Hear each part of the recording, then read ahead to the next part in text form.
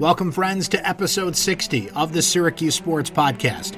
My name is Brent Axe. It is so great to have you here. If you found the link through on Syracuse.com or perhaps on social media, both terrific ways to find us. But don't forget, you can subscribe. iTunes, Stitcher, Spotify, wherever you get your podcasts. Just find Syracuse Sports Podcast. Hit that subscribe button and a new episode will be available to you when they are ready on your time on demand. Our guest today is Liam McHugh of NBC Sports, studio host for the National Hockey League. He is somebody you see on NBC's Sunday Night Football coverage, Notre Dame football, the upcoming Olympics as well.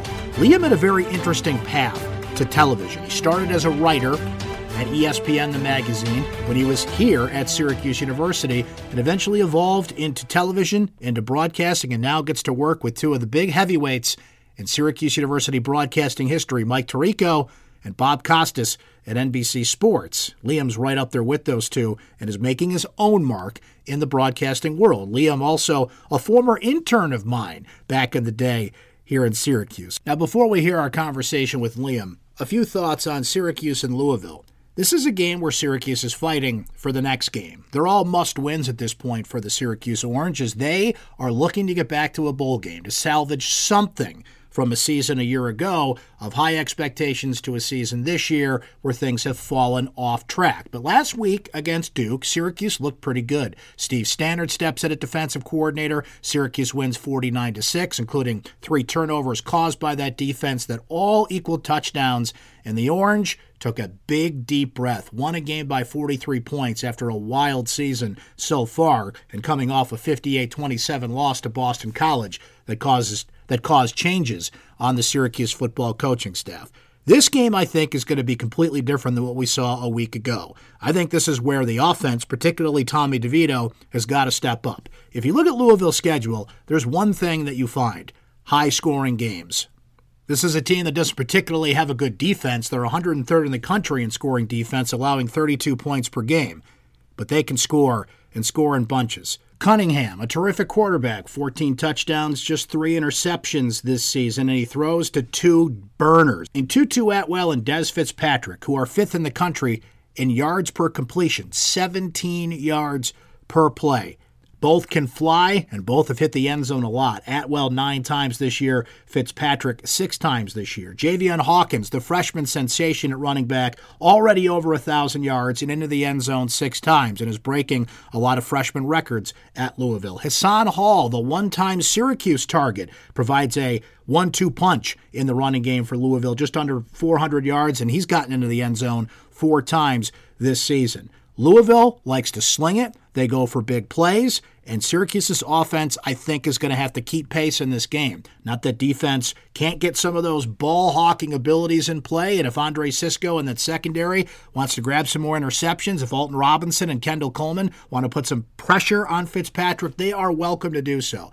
But this is essentially Tommy DeVito's 12th start at quarterback. He's been in for a full year as the starting quarterback, and this is his moment to shine. This is his moment to show that no matter what the weather is, what the factors of the game are, that he can step up and lead his football team. I'm looking for a shootout in this game. I have predicted Louisville to win this game 38-30, but I think it's a game where one player or the other could swing the other way in the fourth quarter. And if Syracuse wins, we get a game next week.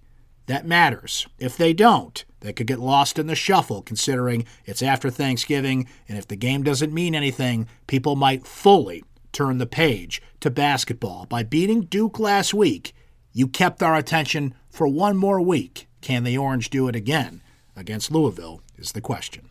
All right, let's bring him in. Liam McHugh of NBC Sports. So, Liam, take me back. Now, you spent 1 year at Syracuse University as a grad student, came from UB. You're from Long Island. There's a real regional connection there. You've covered pretty much every corner of the state. So what was your path from Long Island to Buffalo to Syracuse, and maybe I'm missing a few cities in between? So I grew up on Long Island, and then I went to the University of Buffalo State University. Basically, one of the best schools I could get into at the time, certainly. And I played soccer there badly for a couple of years, and then was just a regular student. I was not a journalism major, but I worked for the school paper there, and that's what I went into originally. So I went back to Long Island after that, wrote for New York Newsday as a high school sports reporter, just breaking in. I was working for them, and then also landed a part-time gig at ESPN The Magazine, which at that time was in New York City, and at that time was like phone book thick. I don't know if people remember. There were these things called magazines. Yes. Everyone read them. I vaguely remember this. Great pictures. They had all these great writers and everything. So I worked there and got to work with all these amazing editors and writers, and I did some research for them, an occasional sidebar to a feature story. But to me, it didn't feel like anything was really taking off, and I knew I wanted to give broadcasting a try. So I wound up going back to school after a couple of years, and I went back to Syracuse. So I decided the weather downstate, way too warm, too nice. I needed to be back where it was gray and cold, and I went to Syracuse, and I wound up going there the year after the title. So the year after Carmelo Anthony. Basketball team was still great. Football team was still one of those, let's see if we can be bowl eligible. But it was a pretty unique time also, because I remember that was the time when the Big East was really starting to break up. And people being angry at Boston College. I remember that very vividly. And, of course, which is funny now in retrospect, because obviously Syracuse winds up joining them in the ACC. Right, exactly. But I remember there was like, they're leaving us. Like, how could they do that? And it was great. I mean, it was one of those places where it was a year, to me, like, Syracuse meant something because I knew it would be a place that would get me very much prepared for an entry-level job in broadcasting, which is exactly what I needed, because I was not someone who I needed the reps. I needed to be bad. I needed to go somewhere and be bad. And Syracuse taught me everything I needed to know about broadcasting to get that entry-level job. And I wound up going to Terre Haute, Indiana, a place that was willing to take me in and watch me be bad for a while before I was eventually okay at this. So that's the abbreviated version. And on a bonus, I met my wife in Syracuse. Not only met Brant Axe and got to work with you, but I also met my wife in school there. So now that's a close 1-2 race there. It is really close, but we'll give your lovely bride the advantage on that one. And that's part of it, Liam. You're doing NBC Sports, football, Notre Dame, NFL, hockey. And you're so busy, you're traveling a lot, taking on responsibilities, but I know you love and cherish your time with your family. So how do you balance that? How does your family, kind of work with you and finding that quality time, but also allowing you the time to do what you have to do and prepare for what you do? Yeah, I mean, it's a really interesting existence where I'm not around, like, you go away to the Olympics and that's it. You're out of the country. And you are far, far away. This is not, a day trip. Like you're in South Korea, you're in Brazil, and you're gone for a month.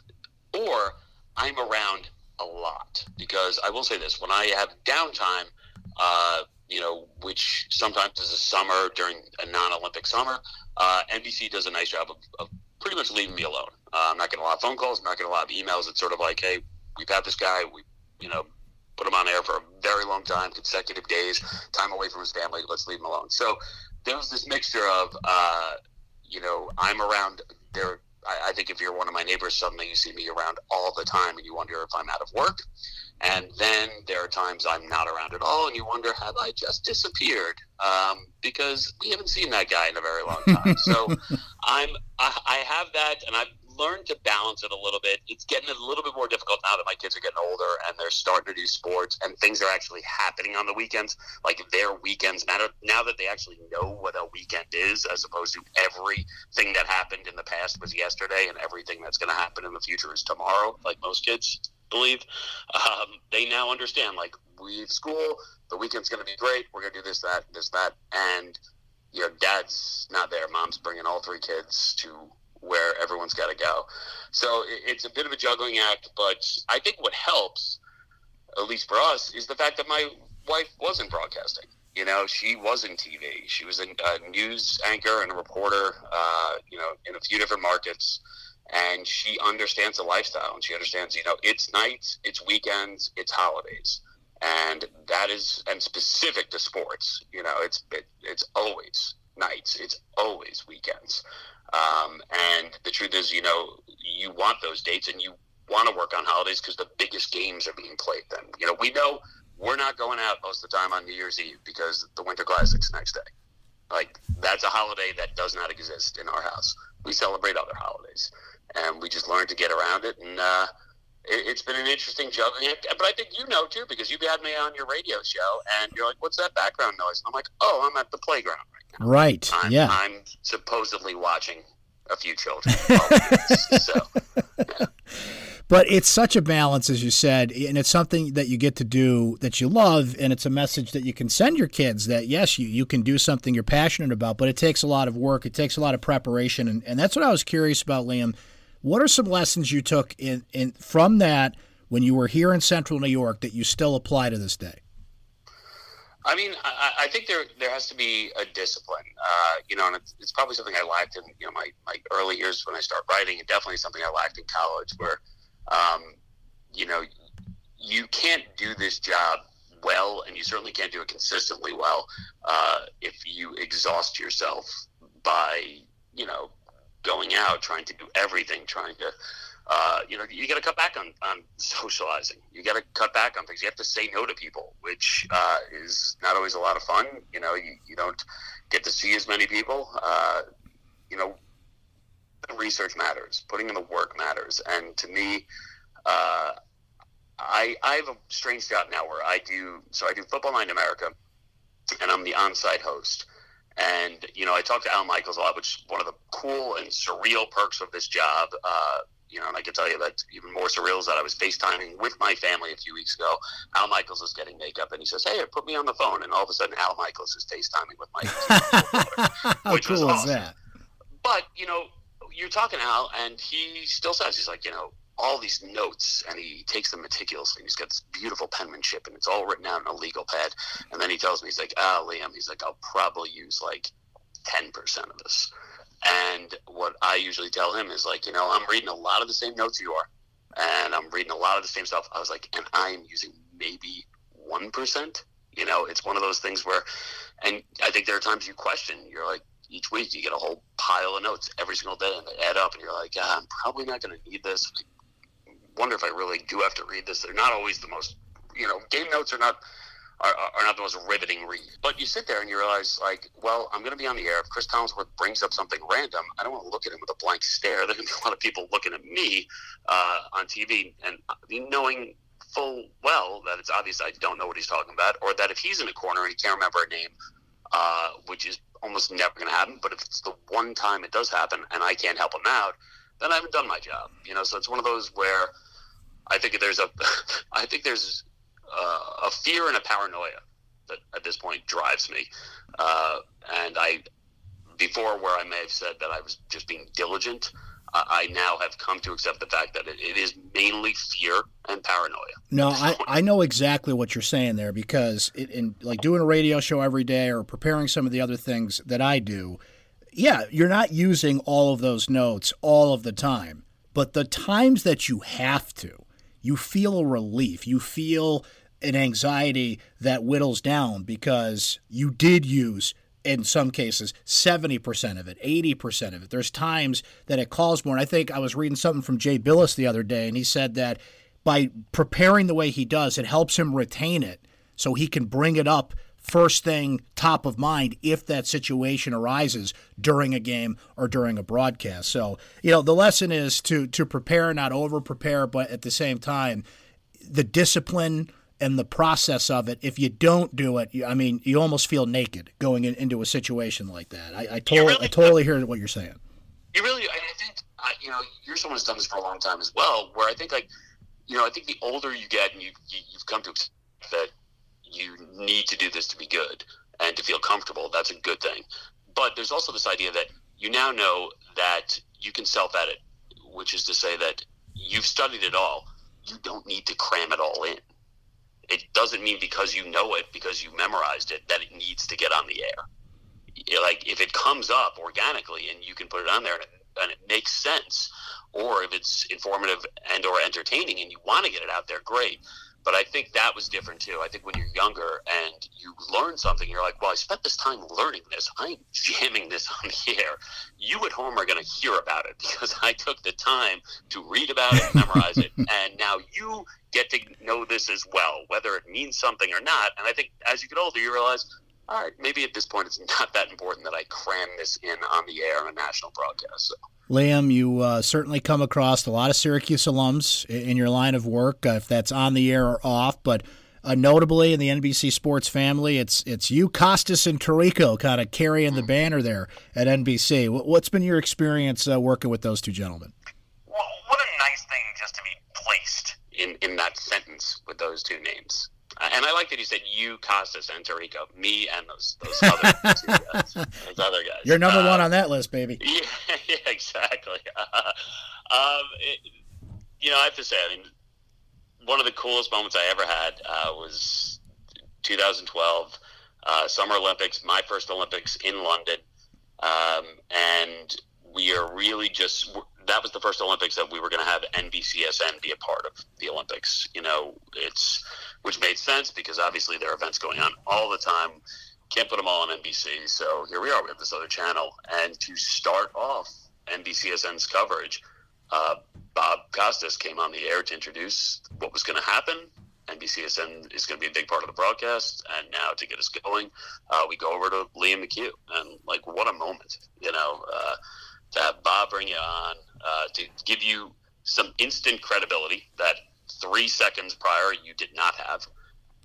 And Bob really has always been that way with me. I mean, he's a guy who is a legend in this industry. He's beyond intelligent. He's operating on a whole different level than everyone else. But he's always been good to me, always been kind, gracious, generous with his time. And I think what's also nice is that this is an industry. We're all at some level insecure. We want to hear that we're doing a good job. We're all, wondering if someone is coming along to take our job. Bob was extremely secure in his position, as he should be, but because of that, he was able to be generous. He was never petty, and I'll always be grateful to him for that. And, I think Mike Tirico's right there with him with that regard, because I get to really work with Mike now, doing Notre Dame, doing Football Night in America, and there's a lot of head-to-head. There's times where in South Bend I get to sit down and communicate with him. How are we starting the show? How are you going to bring us on the air before I get to what I have to get to with Chris Sims? And it's collaborative. It's never like, hey, these are the points I'm making. You take the scraps. It's more like, how can we make this a great show? How can we work together? And to have a guy who is, I think now, actively the best broadcaster in sports, Mike Tirico, to have him there, to have his depth of knowledge, his insight, to be able to run things by him right before we go on the air. Like, hey, I'm going to say this. I'm a little uneasy. What do you think about it? Is this a good line or not? And he can give me some feedback. That's priceless. And I'm very lucky. I mean, I have to say, because I've heard some stories along the way of people who have not had those situations and not had those encounters with people who had been at their networks for a long time and had established themselves. They've not been, that easygoing and that affable. But for me, I've definitely been very lucky with those guys. Now, thanks to YouTube, speaking of alums, I came across an interview you did with NHL Commissioner Gary Bettman. It was at the Sloan Conference a few years ago. And it was interesting because right off the bat, Gary knew you were a Syracuse alum. And, of course, Gary is a Cornell alum. So yes. How have you found connections like that allowing you to maybe have an interview subject, kind of let their guard down and tell you things? Because Gary's an interesting person. He's certainly, we see it every year at the Stanley Cup presentation, how he's greeted by no matter what fan base it is. And he's generally seen as an unpopular figure in sports. But, I mean, he's the longest tenured commissioner in professional sports. You don't get to that point without knowing what you're doing in some way. No, and you can look at like the growth of the game during that time. I mean, and it's pretty hard to argue with it. So, like I looked at that, and I know Gary. It's a strange world where I now know him on a personal basis, and so it really wasn't that uncomfortable. But what I liked about that was I walked in, and it's an interview, but we are people that know each other, and we're rights holders for the NHL. So this is not this isn't gotcha journalism, but I wanted to ask him tough questions along the way. And I had this, massive list of questions that I was going to have. And I walk in and we see each other backstage. I'm like, hey, I just wanted to talk to you. I do have a few things that I may touch on that I don't want to throw you for a loop. And he was great. He goes, oh yeah, I don't care. You don't need to show me. He's like, whatever you want. And I think there is something you said about the fact that, like, he's very comfortable in his own skin, as you see in those moments when he's handing out the Stanley Cup. He doesn't shy away from the reception that he gets there at all. He's a very intelligent man, and he is prepared for any and all questions you're going to throw at him. But I think in terms of connections, I was surprised. I have to say. I mean, I think for me, it was different. I grew up in, I would say working class to middle class town. My dad was a public school teacher. I went to a public school. I then went to State College at Buffalo. I guess what I'm saying is, like, I didn't grow up in a world of connections at all. This wasn't one of those like, oh, don't worry, like, if you mention this person's name, you'll get in here, or if you mention this person's name, you'll get a job interview. I didn't grow up in that life. I'm not saying that Syracuse has allowed me to experience it completely, but I was surprised that it allowed me to experience it at all. And I've definitely had some doors open because of the Syracuse connection. And I've definitely had some people just say, like, oh, like, do you know someone? Did you go to school with this person? Have you crossed paths with this person? And that's something that I had never experienced prior. And I would say Syracuse, while not only did it fully prepare me to go into the working world, it continues to help me in terms of connections, introductions, and easing some transitions. And that's been one of the perks that I did not anticipate, but I'm certainly enjoying. Liam, you've had the opportunity to broadcast from Super Bowls, Notre Dame Stadium often, many NFL stadiums, the Stanley Cup Final, and great atmospheres in the NHL playoffs. But if I had to put you on the spot and rank the best place you've been able to broadcast from, the moment where you really caught yourself and said, man, I can't believe I'm doing this, what would it be? You know what? I'd give you two, and they're pretty much back-to-back. The first is Sochi Olympics, Russia, USA against Russia in hockey. Not for a medal, but Putin in the building and the tension in that air. Goes to overtime. TJ Oshie puts on the clinic that he put on and goes from, let's be honest, I think hockey people knew who TJ Oshie was, but he really wasn't even that big of a name in the NHL at that point. He was maybe the last guy to make the USA team, and to watch someone overnight become famous. That was an incredible moment, and a big part of it was just the atmosphere to be in Russia for that game that every single person in Russia had been looking forward to. And then shortly thereafter, it's hockey again. We did an outdoor game, and it was right after we came back, go to Chicago, and it was a big part of it was just being in Soldier Field, ice on the field, snow coming down, place packed, and I am walking out to the ice by myself to do an open. That was one of those moments where I was like, wow, this isn't, because you're in the Olympics and it's going, it's every single day, it's constant, so you don't have a lot of time to think about it or take it in, so you just kind of do it and keep going. That was one of those moments where I sat there, looked up at the crowd, I couldn't believe where I was going to be out there by myself, welcome everyone into this incredible event. That was a pinch me moment, and I'm glad that I still do take the time every once in a while to look around and enjoy the fact that I get to do these things. And what was even cooler about that game was that in the first period, I believe, of that game, I saw Sidney Crosby and Jonathan Taves. A whistle blew, and the two of them were in each other's faces, grabbing each other by their shirt collars when, like, 4 or 5 days ago, they were hugging on the ice with the gold medal. So I'd say those two were clearly, for me, the best. But, I mean, I get to be in some incredible places. Notre Dame Stadium's amazing. I did the Big House for Winter Classic. My wife went to Michigan as an undergrad, so that was really cool as well.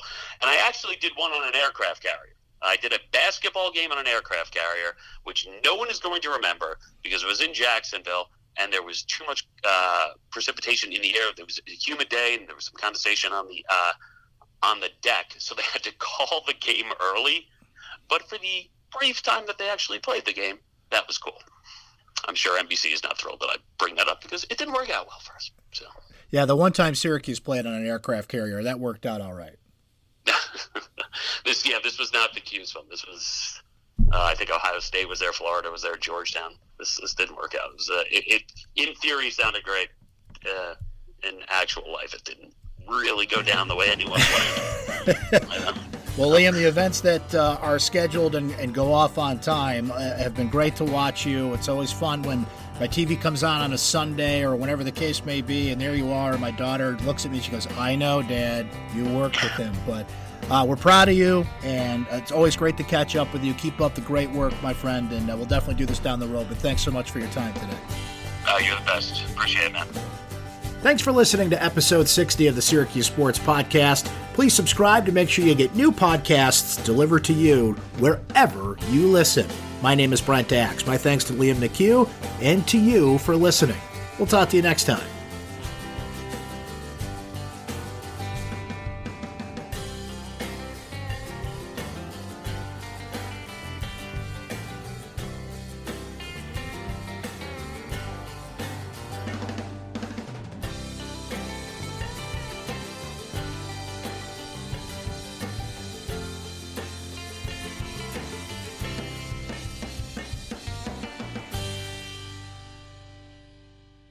This is Brent Axe with your Syracuse Sports headlines. Syracuse basketball guard Jalen Carey will undergo surgery Friday on his injured right thumb and will likely seek a medical redshirt for the season. Carey would not be expected to return to the court until late January. At that point, Syracuse coach Jim Boeheim said the sophomore likely would sit out the rest of the season and seek a medical redshirt. It's an 8 to 10 week recovery period, according to Boeheim, noted after the Orange's 72-53 win over Cornell Wednesday night. Quote, he will certainly be able to get a medical redshirt out of this too, so it's probably the right thing to do. Another Syracuse football senior has accepted an invitation to play at a postseason all-star game. Defensive end Kendall Coleman will play in the 2020 East-West Shrine game in January, the school announced on Tuesday. Coleman is second on the team with 9 tackles for loss and third with 4 sacks this season. Coleman has piled up 126 total tackles, 25 tackles for loss, 15.5 sacks in 42 career games for the Orange. By the standards of her fast-tracked basketball career, Emily Engstler took a long time to work herself into the starting lineup of the Syracuse women's basketball team. And as Lindsey Kramer writes on Syracuse.com, it looks like the journey was worth the wait. Now that she's among the select 5, Engstler is showing signs of making her stay there a long one. The sophomore swing player has started all 3 games for number 17 Syracuse, flashing the versatility that made her one of the top recruits in the country 2 seasons ago.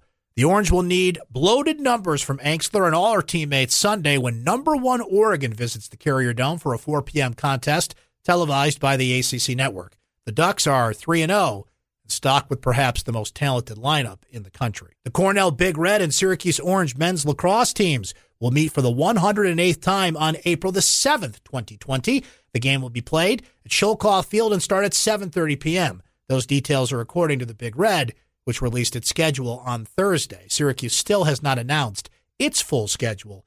The Orange beat the Big Red last season 13-8. With your Syracuse sports headlines, I'm Brent Axe.